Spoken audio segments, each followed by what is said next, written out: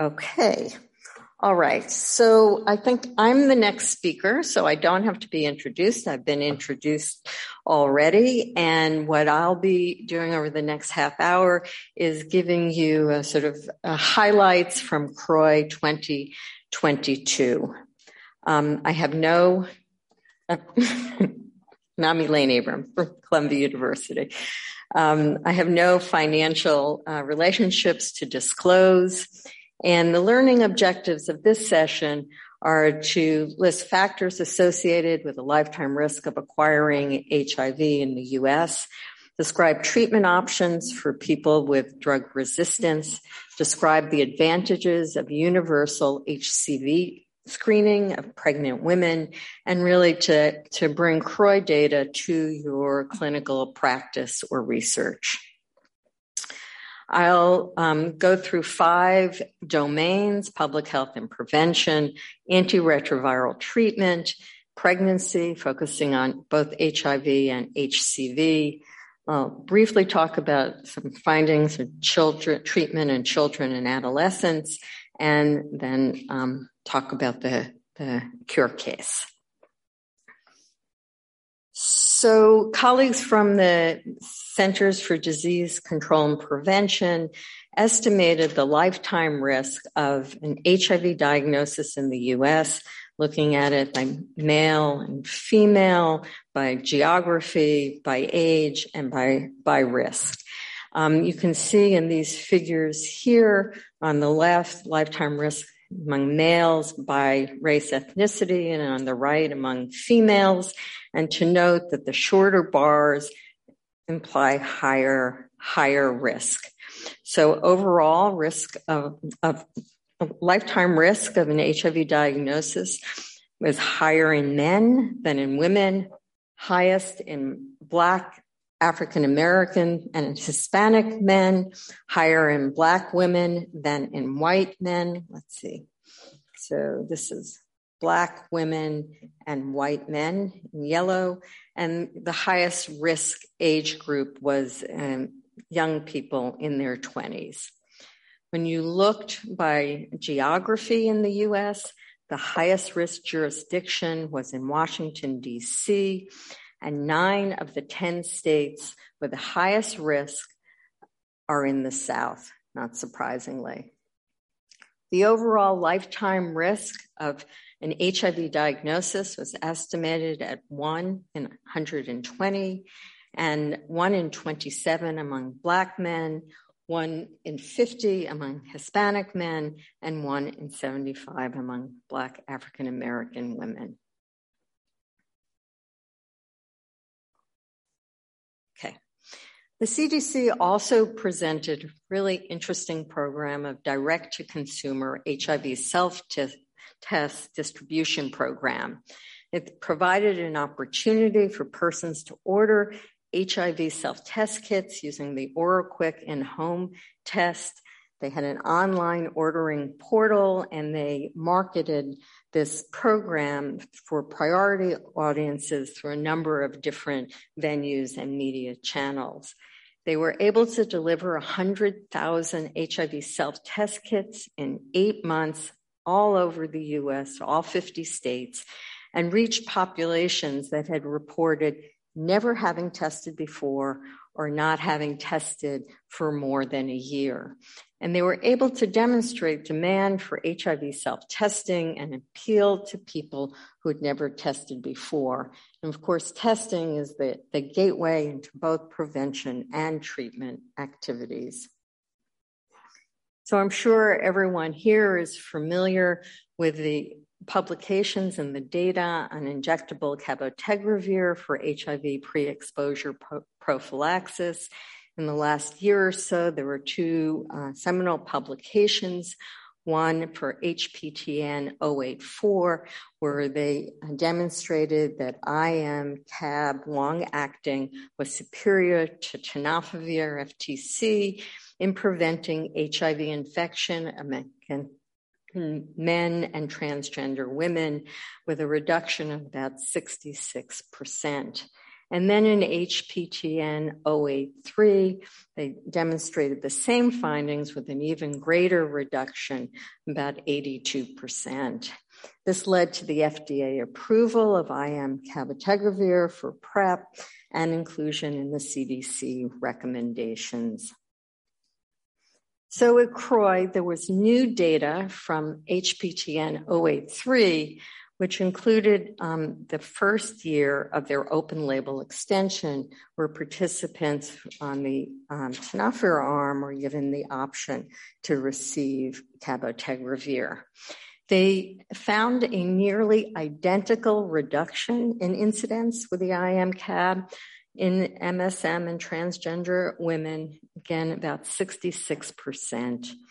Overall, however, incident rates in both arms were higher, about 1.5 times higher than they had been in the original study.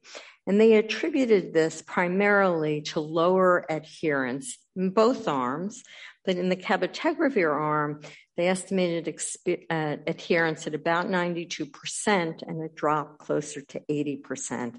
This was mostly individuals getting their shots on time. Overall, there were a total of 25 incident infections in the CAB long-acting arm, actually very low incidence, and you can see breakthrough infections are extremely rare. Among those 25, there were 7 cases that occurred despite on-time injections in highly adherent individuals. So extremely rare, but they do happen, and 5 of those 7 cases developed integrase inhibitor resistance mutations. In a second analysis presented at CROI, they were able to demonstrate that if you used a sensitive RNA viral load assay for screening of new infections among people on LA-CAB, you can identify infection earlier than using the antigen antibody assay, and also presumably, hypothetically, reduce the risk of acquiring INSTI resistance. Another important study that was presented at CROI was the ANCHOR study. This wasn't about prevention of HIV, but rather anal cancer in people with HIV. So as you probably know, anal cancer is the 4th most common cancer among people with HIV, and it's older men, MSM, are at particularly high risk for anal cancer. So anal and cervical cancer are very similar diseases, and they're preceded by high-grade squamous intraepithelial lesions, or HSIL. And the ANCHOR study was set up to take a page out of the cervical cancer playbook and to basically determine whether testing for and treating anal HSIL is effective in reducing the incidence of anal cancer in people with HIV. So they screened over 10,000 people, identified over 4,000 and enrolled over 4,000 individuals with HSIL, and they were randomized to active monitoring or immediate treatment. There were various treatment options, but for the most part, it was primarily electrocautery ablation. And this was an event-driven analysis with the primary outcome of time to cancer. The median follow-up was 25.8 months, and the study was terminated by the DSMB. They recognized a 57% reduction in anal cancer in the immediate treatment arm. There were overall 30 cases of invasive anal cancer, 9 in the treatment arm and 21 in the active monitoring arm. Cancer incidence in the treatment arm was 173 over 100,000 patient years versus 402 in the monitoring arm. And as I said, the DSMB recommended stopping the study and making treatment available to all participants. And I think we can expect to see some changes in guidelines or recommendations coming out of this extremely important study. So I'm going to pivot now to antiretroviral therapy or to treatment in general. But I'm going to start with another study from the CDC where they estimated life expectancy after an HIV diagnosis in years 2008 through 2018. And overall, they were identified an increase of 4.2 years, or about 15%, over the decade for all persons living with HIV. Life expectancy varied by age group, sex at birth, race, ethnicity, transmission category, and stage of disease. And interestingly, in 2018, life expectancy was longer for Latinx and for men who have sex with men.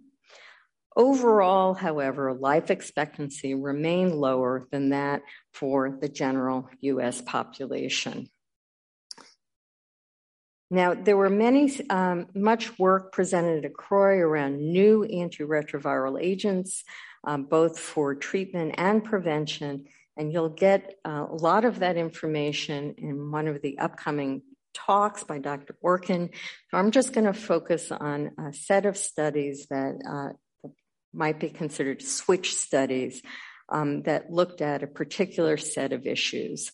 And this is the first of 3 studies, VISION, where they had 3 questions. They wanted to know whether you could use dolutegravir with recycled NRTIs, whether that was inferior to the use of a boosted protease inhibitor with new NRTIs in second-line treatment. Is the combination of tenofovir lamivudine inferior to the new, what they was calling new formulation of TAF, emtricitabine when combined with dolutegravir, and can tenofovir and lamivudine be recycled in second-line treatment? Is that inferior to switching to zidovudine, lamivudine?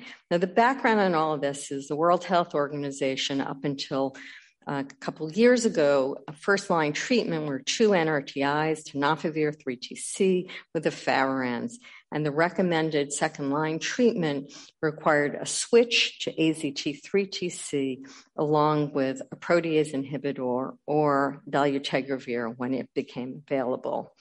In this study, they had 1,200 participants. If they were virally suppressed, they were randomized to switch to either TLD, tenofovir lamivudine dolutegravir, or TAF dolutegravir.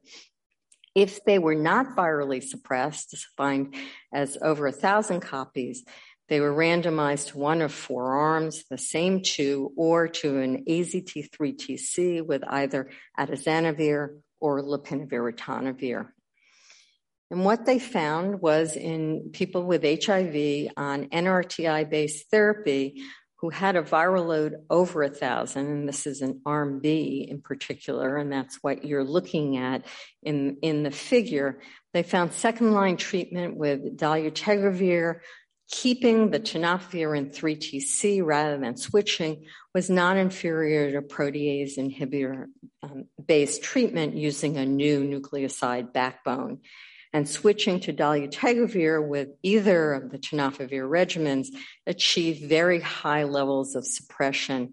And you see at week 144 in the orange and pink bars, close to hovering around 90% suppression. Retaining tenofovir after first-line treatment rather than replacing it with AZT does not increase the risk of treatment failure. The second study that was also looking at the same issue was the Nadia study. And this study had been presented in a previous CROI and published in the New England Journal. And in this study, people with HIV with virologic failure again on an NNRTI plus tenofovir-based regimen in sub-Saharan Africa were randomized in a 2-by-2 factorial randomization. First, either dolutegravir or darunavir, and then in each of those randomizations, either to stay on tenofovir 3TC or to switch to AZT.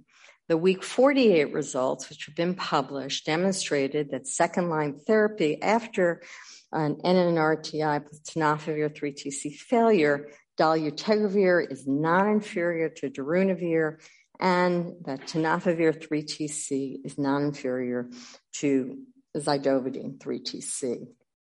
At CROI, they presented the 96-week results, and they were able to demonstrate that dolutegravir with the tenofovir 3TC or any backbone gives durable suppression on second-line therapy, that maintaining the tenofovir 3TC is actually superior to switching to AZT, looking at viral suppression, at rebound, and resistance. They also looked at resistance among individuals with viral rebound greater than 1,000 copies, and they found that all the resistance was to the dolutegravir, not to the PIs. And among the 7 with resistance, only 2 were in the tenofovir arm and 5 in the AZT arm, further substantiating the approach to keeping the tenofovir rather than switching to AZT. And finally, there was the 2SD study for switching treatment experienced INSTI-naive individuals who were virally suppressed off a ritonavir-boosted PI to dolutegravir. And here you can see these were individuals who were suppressed on dolutegravir, on a PI regimen, and there was no baseline resistance testing or history of the previous regimen, and they were randomized to switch to dolutegravir or stay on their current regimen. And you can see from the very similar red and green bars that switching the suppressive PI-based ART to dolutegravir was non-inferior virologically, and it also resulted in some metabolic parameters improving. And there were no new resistance mutations that were detected amongst those who were not suppressed. So there are some lessons from the trials of switching, and I confess these are not my lessons. These come from Dr. Gandhi from Harvard, who's previously distilled some of this work. But dolutegravir plus tenofovir plus 3TC suppresses HIV RNA in the majority of people with HIV, even when the NRTIs are not predicted to be active. In treatment-experienced patients with viral suppression, switching from a PI to dolutegravir maintains viral suppression, even if the resistance status is not known, particularly of the NRTIs. And in patients virologically suppressed on complex regimens, switching to tenofovir FTC plus a drug with a high barrier of resistance is likely to maintain suppression, even when there is pre-existing NRTI resistance. And these studies together have important implications around practice, particularly in low resource settings where resistance testing is not routinely done. So I'm going to shift to talk some about findings in pregnancy. Well, U equal U is well accepted around preventing transmission, heterosexual transmission.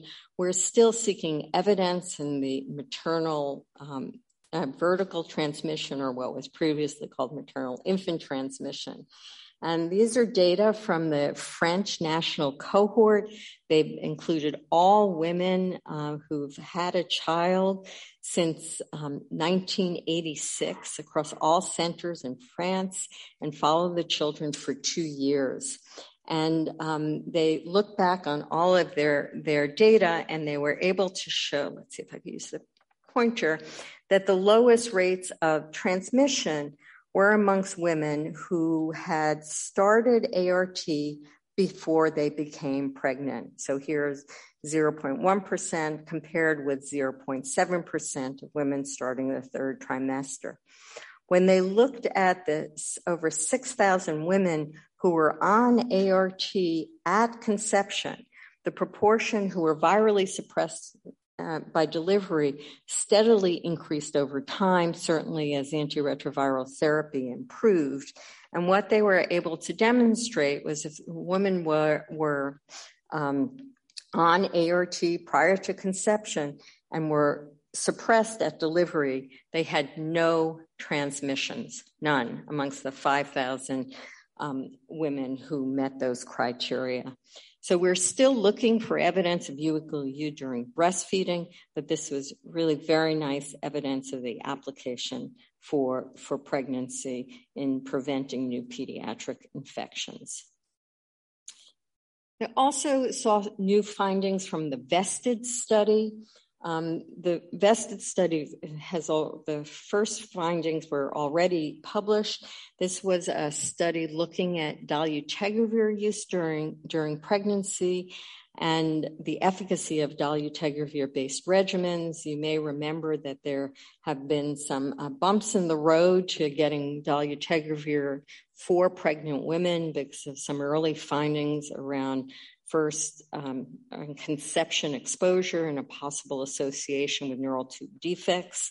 This study started women who were ART naive on one of 3 arms, but started during weeks 14 to 28, so did not address the neural tube defect issue, but rather looked at efficacy of dolutegravir with TAF, dolutegravir with tenofovir versus efavirenz NRTIs, which was the standard of care at the time. The findings from VESTED, maternal dolutegravir-based ART was superior virologically at delivery to efavirenz and based ART, and also women who were on those regimens gained more weight or closer to the expected weight gain. The study was done in sub-Saharan Africa, so there were actually all over the world. So there were many women who were quite underweight during pregnancy. They also demonstrated that dolutegravir plus FTC TAF had the lowest composite frequency of adverse pregnancy outcomes. So not only are you concerned about maternal treatment efficacy, but what happens to the baby. And the dolutegravir TAF looked like it was the safest regimen during pregnancy. And this may have been because the women had the best weight gain. And live-born infants in all of the arms had similar, except for weight, with a higher proportion of low birth weight or smaller babies in the efavirenz arm. So at CROI 2022, they presented further data on growth of infants with perinatal ART exposure. They looked at length for age and weight for age Z-scores that they monitored through 50 weeks of age. And infants born to mothers who started the efavirenz regimen were significantly smaller throughout the first year of life than infants whose mothers were on the dolutegravir regimens. Rates of stunting were incredibly high across all three arms. So these were children who had less than 2%, second percentile for length for age. And the mechanisms of these differences are not clear, but the child's growth is determined by their size, or partially determined by their size at birth. So this may all circle back to maternal weight gain and having differential weight gain based on the NRTI, on the regimens women were receiving. We also saw at CROI the first data on safety and pharmacokinetics of CAB long-acting in pregnant women. In the original HPTN 084 study, women who became pregnant were required to use long-acting contraception or discontinue IM CAB. There were 49 pregnancies, nonetheless, overall, 29 among women on CAB. And they looked at the pharmacokinetics, a sort of washout as women stopped the drug to see whether there were differences in the pharmacokinetics for pregnant women versus non-pregnant adults. And they were they were fairly similar. So it didn't seem as though pregnancy confers much difference in terms of the behavior of the drug. It was also determined that all of the pregnancy-associated adverse events, none were attributed to the drug. The final pregnancy study I want to discuss is a study from Western Pennsylvania, where they compared HCV screening and case detection during a risk-based versus universal HCV screening among pregnant people in care. And the first period of time, they did risk-based screening and then changed the protocol so that they did universal screening for HCV. And universal screening increased HCV IgG screening from 23 to 81% of women. The prevalence of HCV positivity was 1.2% in the risk-based screening versus 1.9% in universal screening. And they identified 11 cases in the risk-based approach versus 85 in the universal screening. So it's pretty clear that universal screening leads to many more women being identified as having HCV infection during pregnancy. We're not yet able to treat HCV infection during pregnancy, but we can expect to see some advances in that area in the years ahead. I'll pivot very quickly to two presentations on kids. And the first is the MOCA study, where presented data on long-acting CAB rilpivirine for treatment in adolescents. The original studies did not include adolescents. So this was an opportunity to look at PK and safety in 12 to 18-year-olds receiving initially monthly and then bi-monthly injections. And they were able to demonstrate that they achieved exposure concentrations consistent with predictions and comparable to those observed in adults in the FLAIR and ATLAS studies. They also did some qualitative work and found that there was that in general, the youth and their caretakers were amenable to taking shots. Most of the themes were around that allowed them to not have to remember to take their pills, to hide their pills, for caregivers to remind them to take their pills. But at the same time, there were concerns about how long they could sustain coming monthly or bi-monthly for shots. So these data did lead to inclusion of adolescents in the drug labeling.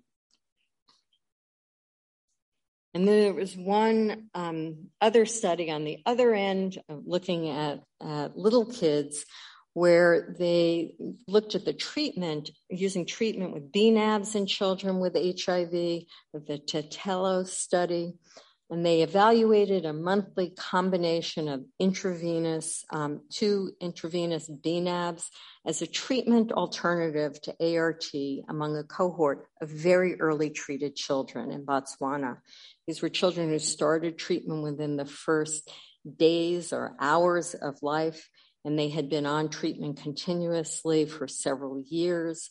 And they were put into a protocol where 3 steps. First, they got ART. They were on ART, and they got it with the dual BNABs. Then the ART was stopped, and they continued the BNABs. And then the BNABs were stopped, and the ART was restarted. And they found that of the 25 children who received who were in this part of the study, that 11 children were able to maintain durable viral suppression off ART during the study period.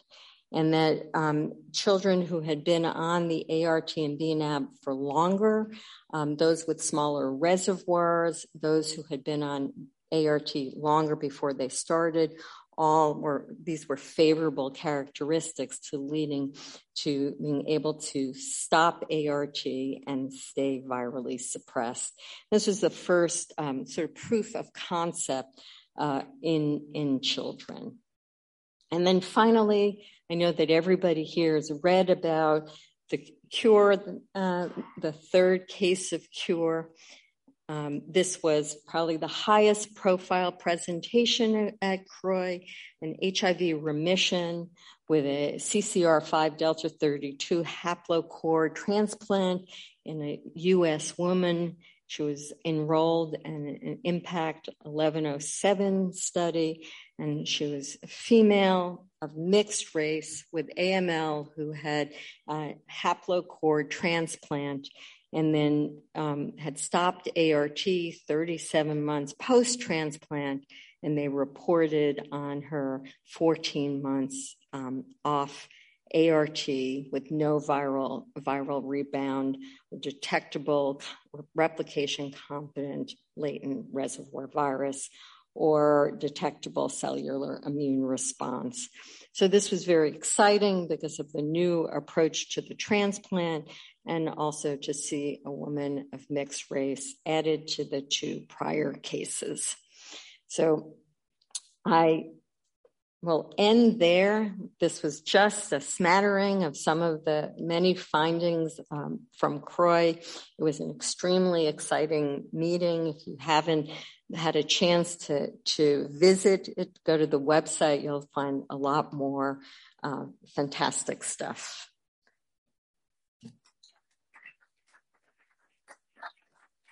Can we sit down? You sit down, I'll stand up because I've been sitting down all morning. Great, Elaine. Maybe before we get to the questions, give us a hint. CROI in person or virtual or both? Yeah, we're going to be in person. Okay. Because Rick has all the vaccines worked out. So we're going to get vaccinated again in the fall, and we're all going to be in. I don't know if it's possible, but your the switch study, the Malenga study, I don't know if it's possible to go back to those slides, because I think there may have been a typo in the results of that. It confused me, and I didn't want to, if it's possible to do that kind of halfway through your presentation. Sorry.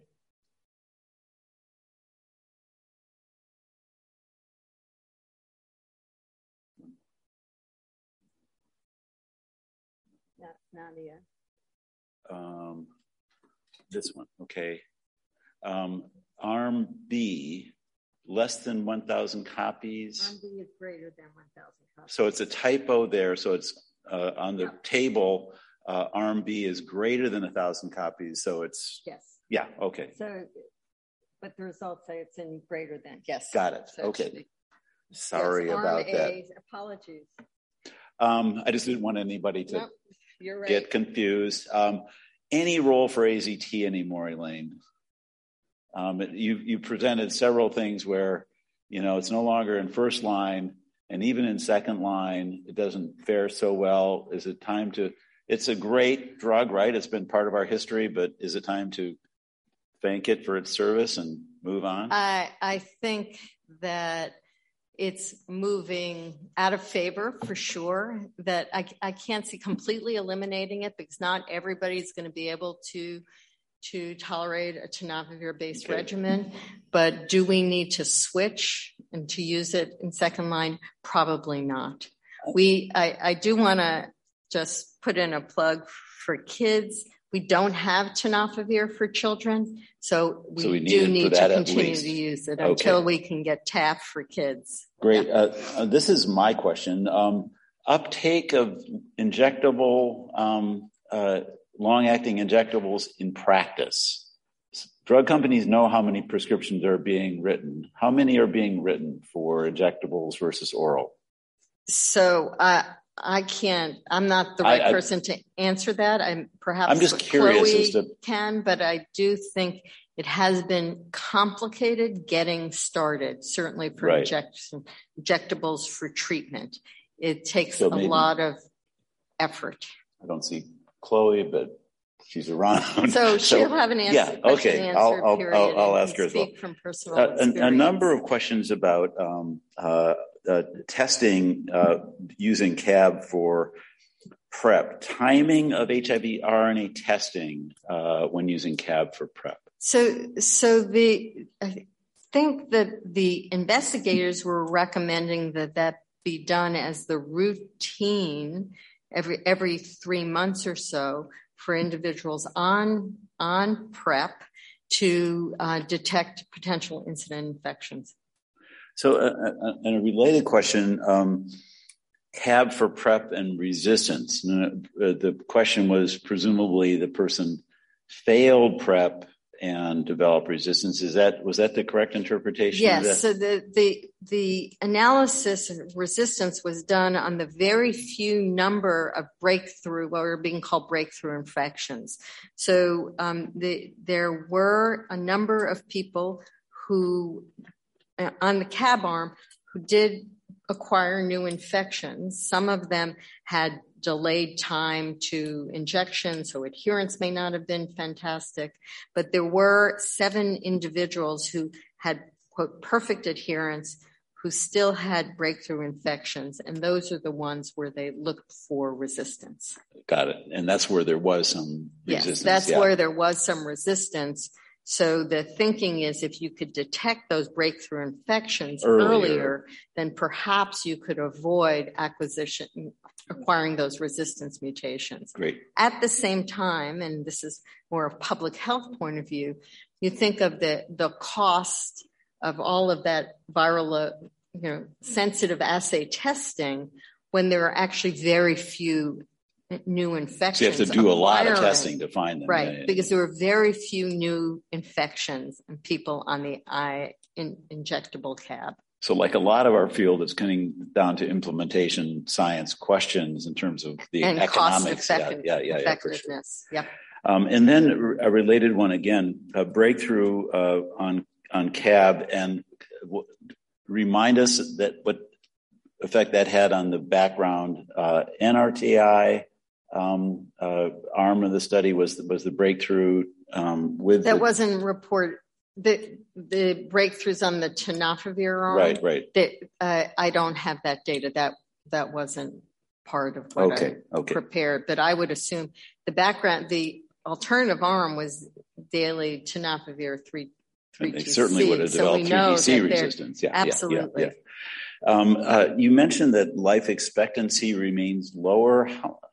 What is it actually? How much lower is it today with HIV persons receiving good therapy? How much lower is it than the uninfected population? I don't know the answer to that. I think it's 7 to 10 years. That's what we've been hearing. Sure. Yeah, exactly. Worth asking. Yeah. And I thought it was interesting that the efavirenz weight change in adults kind of also was reflected in the kids, right? I mean, so that the kids born to women receiving an integrase inhibitor were also larger, and presumably that means healthier at birth. And there are 2 things that determine that. One is their birth weight or size at birth will influence how big they are. The other thing to keep in mind is many of these women were breastfeeding and on their treatment during breastfeeding. So we don't know if there was some exposure to the drug during breastfeeding. So questions still, and maybe yes, the mechanisms are yet to be defined. Maybe CROI 2023 will give us some more answers. Good. Great. Any sense of the implementation of the anchor findings in clinical practice? I think one of the issues with anoscopy and management has been, even in some really good HIV clinical practice settings, it's been, I think the uptake of that has been somewhat slow. Is there any effort to implement that in practice? So I apologize. I'm not like that. You're a pediatrician. I would not be the one, but there was a special session on these findings at CROI where a lot of these questions were discussed. That how do you move from these findings to put this into practice, not only to train people to make the treatment available widely, but also to have good uptake.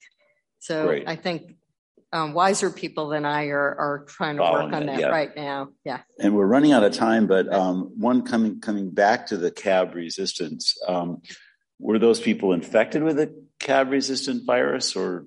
Presumably they were non-infected with the CAB-resistant virus. So presumably what happened is keep in mind that CAB has a very long tail. And there aren't very many people with CAB-resistant viruses out there. Exactly. Right? So there wasn't enough CAB in the community, presumably, right, to have people with CAB-resistant virus transmitting it. The idea was that they had undetected viremia with cabotegravir on board. Got it. And therefore were selected. Developed it during that. Exactly. But I do want to emphasize that there were very few breakthrough infections.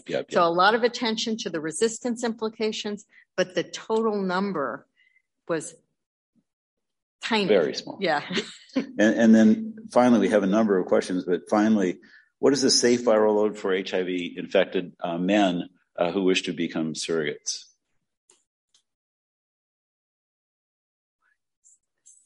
Say that safe again. Viral load for HIV-infected men who are on treatment who are interested in surrogacy.